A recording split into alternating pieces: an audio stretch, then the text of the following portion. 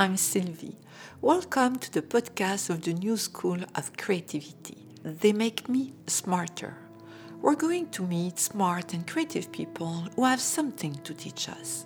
For each episode, with the artist Pierre Guité, we design a tool to help you to practice the best tips and mind tricks inspired by our guests. It should be fun and transformative.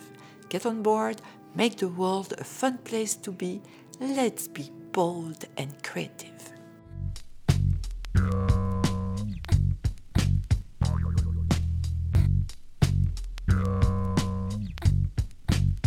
The mind creative trick of the day. Go for the big idea. Think of the world's most influential figures in advertising, George Lois. In Damn Good Advice for People with Talent, he told the story of an epiphany he had when he was 14. In the early 20th century, Kazimir Malevich changed the figure of modern art and led the Russian avant-garde into pure abstraction. 30 years later, Lois was a freshman at the High School of Music and Art in Manhattan. He was asked to create similar composition every day in a basic design course. The more they ripped off a Malevich, the more their teacher, Mr. Patterson, liked it. In the last class of the year, when Mr. Patterson once again asked them to create a design on 18 by 24 board using only rectangles and call it a final exam, Lois made his move. As his 26 classmates worked furiously, cutting and pasting, he sat motionless. Time was up. Mr. Patterson went to grab his completely empty board when he thrust his arm forwards and interrupted him by casually signing G. Lois in the bottom left-hand corner. Mr. Patterson was thunderstruck. He had created the ultimate 18 by 24 rectangle design. Lois had taught himself that his work had to be fresh, different, seemingly outrageous. From then on, he understood that nothing is as exciting as an idea. Rule number 2, always go for the big idea.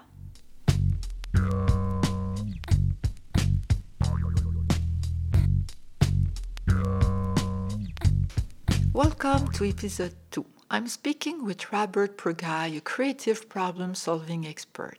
After the first episode where Robert told us his life story and how getting bored at university helped him to develop his own way of learning, this time Robert presents skills that we should all acquire if we want to survive in the world today.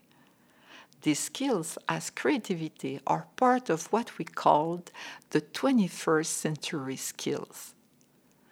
Download the tool we designed for you, my 4 steps roadmap, in the post associated to this episode. Thanks for sharing.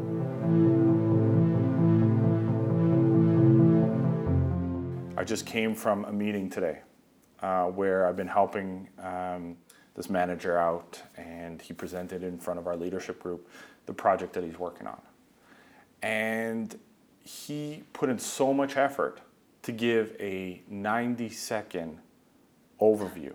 Wow. So like 4 or 5 days, and he didn't realize beforehand how much work you had to put in to give that. And he, during the 90 seconds after, he goes, Robert, that was so easy. Like, they didn't question me. They said it was great. Wow. And I go, do you realize how much work did you put? He goes, I put so much work. And I go, that's the work you need to do to get that 90 seconds. It's a skill that we don't want to take that time to say, okay, how do I say this in the elevator pitch? How do I say this in a 2-minute pitch? It's a 21st century skill. It has to be.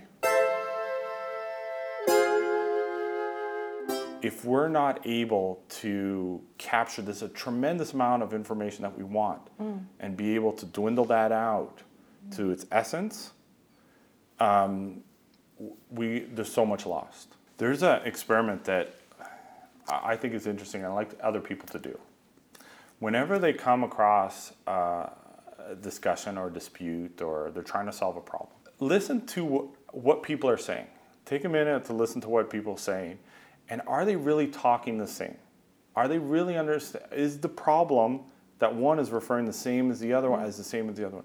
And I can tell you there are so many times where they're not even, we spend more time discussing the problem Absolutely. than solutions. And why is that? Because we don't want to take the time to make the problem visible. I did this once, and 4 people, I said, write it on a piece of paper what you think.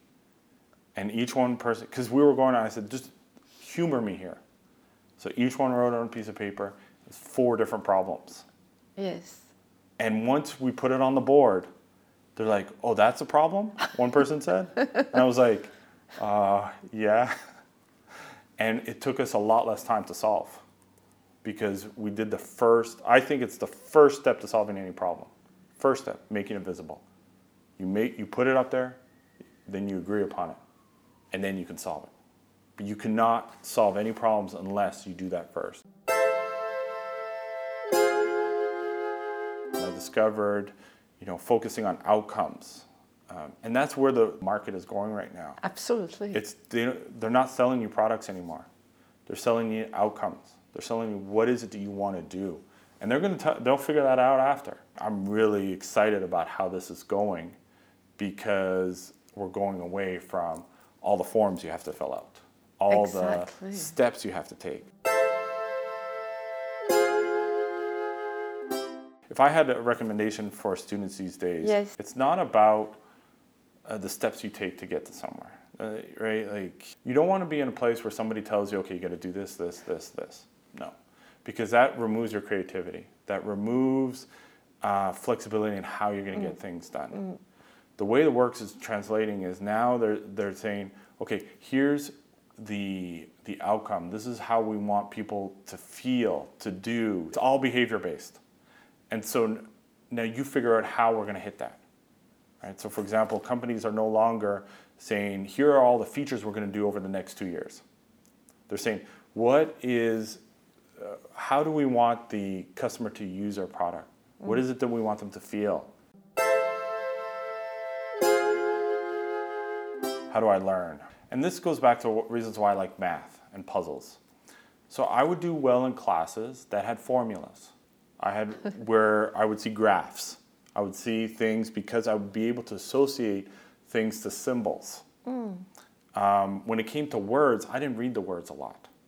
I see. Because I would get bored, or I was like, okay, so when I would see formulas, or I would see graphs, I would see images, that's when I'd be able to make connections, because I would interpret them, and if I needed information, yes, I would read, I would go into, but that would be my third way. And so when it came to literature things, it was harder for me because there would be no symbols. It'd just be text. Wow. I could read. I have no problem just reading fiction and so forth. But when it comes to learning, I need to draw. I'll make symbols in the marginella. Yeah. And then what I'll do is on the bottom of the page, I will put the importance of whether or not the symbols or the stuff that I put. So because normally I'll skim through the bottom to see things. And then if I see, oh wait, I put something very interesting, then I'll open it and I'll go to it. Can you give us an example of a few symbols you have? Well, one I learned in high school was just a triangle with an exclamation mark in it. That meant very, very important. I do the symbol of a bubble for idea.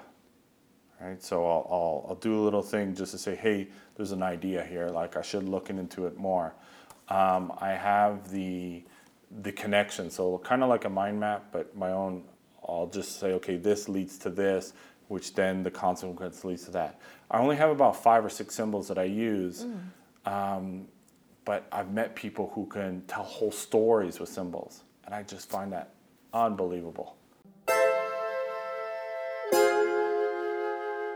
Symbols and illustrations are, vital. I think one of the first ways that somebody can learn. And the second way I learn is just trying. Failing, but trying. So for example, if I see a problem, I look at it and I said, okay, how did they get there? How did they solve it?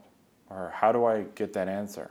I don't want to read a book. So like in a textbook, you have, say, 300-400 pages, and you're supposed to rate it, and then you get tested on, maybe an obscure line on page whatever. I don't like that way of thinking. You like to see the problems and with the solutions, and after you try to understand how they get to that solution? It depends on what type of problem it is. Okay. So if it's a mathematical problem or something and they just put the solution, then yeah, I want to know how I'll work it backwards. Okay. Then I will understand how they think. Okay. But just putting the problem out there, and then, how do I solve this? And that's the other thing that I think, and I'm not sure where the education system is going right now, but I would really like us to, it doesn't matter how you get there. We should be rewarded with the way we got there as opposed to the end result. So what are the steps you took? Okay, you got it wrong. That's okay, but it's okay to get things wrong as long as you tried and you put in the effort. But see, I look at it from the academics part, is how do you judge that? I put a link to the way we were taught in school versus how we work now. Yes. And how we work now is we're afraid to fail. We're afraid to make mistakes. We're so paralyzed by it that we don't want to necessarily try.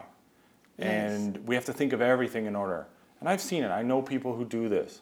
They're very smart people, but because they've had success or things like that, they're afraid to fail because they don't want to show that vulnerability. Yes.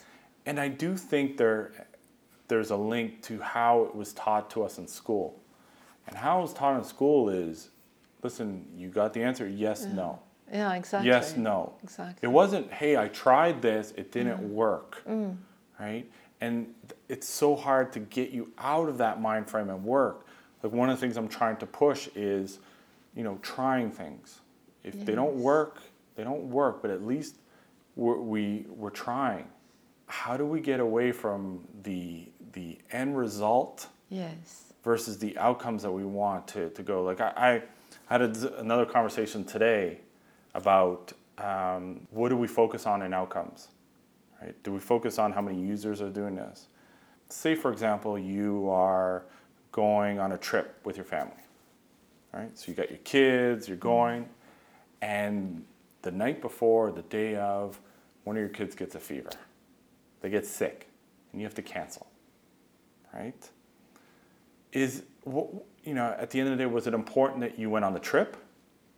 Or why did you want to go on the trip in the first place? Was it because you decided, we need to go here? No. The reason was to be together.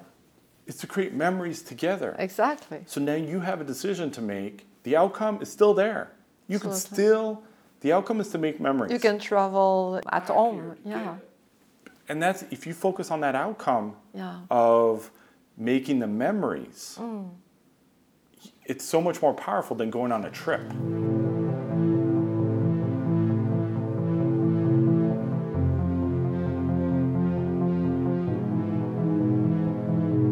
Time to practice. Get inspired by the most influential figures in advertising, George Lewis, and the creative solving problem expert, Robert Purgai. Download the printable My 4-Step Roadmap. Find your big idea and put your next project on the fast track. A last quick story to help you to work on your next big idea. The greatest advertising, poster, packaging, magazine cover, book cover, logotype design needs to connect instantly with the human brain and heart to remain memorable. Lois created a minimalist ad in 1960 for Colding cough syrup. It's a page completely black with only 2 quotes written in a simple white typo. The first one, "John, is that Billy coughing?" The second one, "Get up and give him some codeine." The pre-feminism repartee of the sleepy couple in being awakened by their coughing kid was the talk of the ad world when it hits the newsstands. No product, no logo, no diagram. What Laos teaches us, if you cannot express your thinking concisely and surprisingly, and literally communicate it visually in a nanosecond, it's not a big idea. Now you play, and don't miss next week the 3rd and last episode with Robert, What Happens When You Fail. Cheers!